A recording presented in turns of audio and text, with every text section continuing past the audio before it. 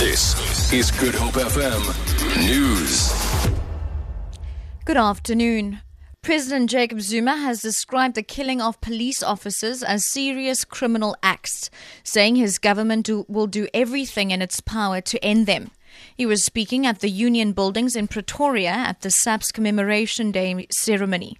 Earlier, the South African Police Union appealed to the top structure of the police service to re-establish murder and robbery units to investigate not only murders of citizens, but also those of police officials.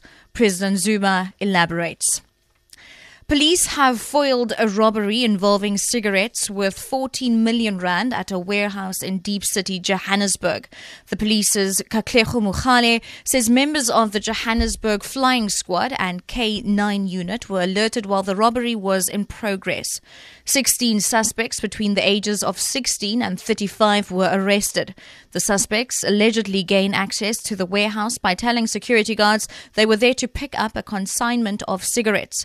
11 cell phones, a truck and 9 packets of dagga were also confiscated.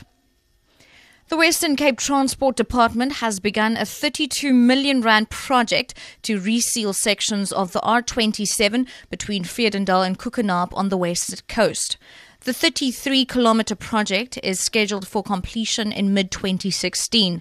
Transport spokesperson Byron Lahu says the road carries up to 1,200 vehicles daily. He says the project includes repairs, strengthening and widening of roads. Lahu says the replacement of joints on the Olifants River Bridge also forms part of the project. And finally, China has defeated its rule in Tibet, claiming the Himalayan region is experiencing a golden age. But in the region itself, there is frequent tension and unrest between Tibetans and Chinese authorities. The BBC's Michael Bristow reports. This policy document presents a glowing image of life in Tibet.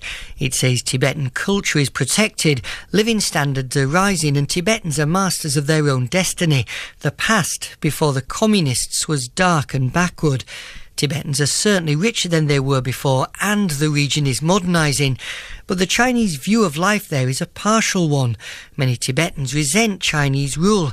Monasteries are closely monitored and no one can show their support for the exiled spiritual leader, the Dalai Lama. For Good Hope FM News, I'm Shirley Barnes.